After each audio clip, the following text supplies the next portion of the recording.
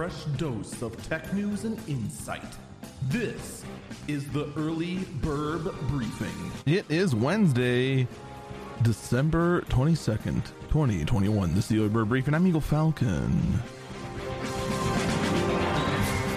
So, bit of a follow-up to yesterday's story. Yesterday's story was that a content creator on YouTube who exposed a bug on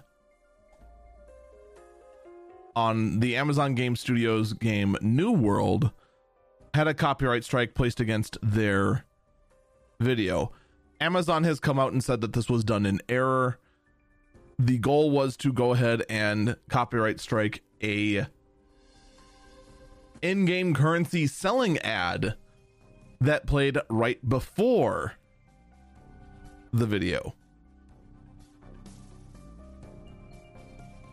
Understandable, but at the same time, I'm going to be keeping a very close eye on this sort of situation because you know what? If all of a sudden a bunch of other errors start popping up because a whole bunch of gold sellers are trying to be cracked down on, might seem a little wee bit little suspicious. In other Amazon news, though, I want to talk for a minute about the tornado outbreak. There was a massive tornado outbreak about a week ago now, that actually over a week ago now, that hit a decent chunk of the Midwest. One of the bigger victims of this was actually a massive Amazon warehouse that was hit. And unfortunately, 6 people died in that facility attack. Oh, wait, no, 6 people died due to some...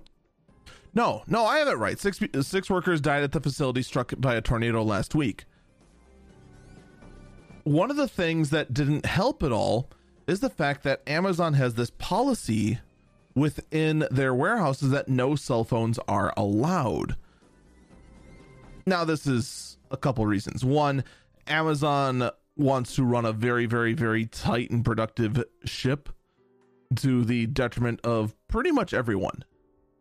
I'd say it's safe to say that morale at these warehouses is low because productivity is pushed to such a high extreme. And it's also why Amazon warehouse working conditions get such a bad rap. Now, at the same time, I can see, you don't want distractions. You don't want people just taking pictures of how things run, et cetera, et cetera. I get that. But being forced to not have their cell phones on them at that time when this tragedy struck meant that workers that were trapped under the collapsed warehouse had no way to contact anyone to let anyone know anything. And this is having Amazon rethink the cell phone ban after the tornado tragedy. To which I'd say good, because there are more uses for a phone than playing terrible mobile games or looking up various stuff online. That's going to do it for me. Stay safe and stay healthy.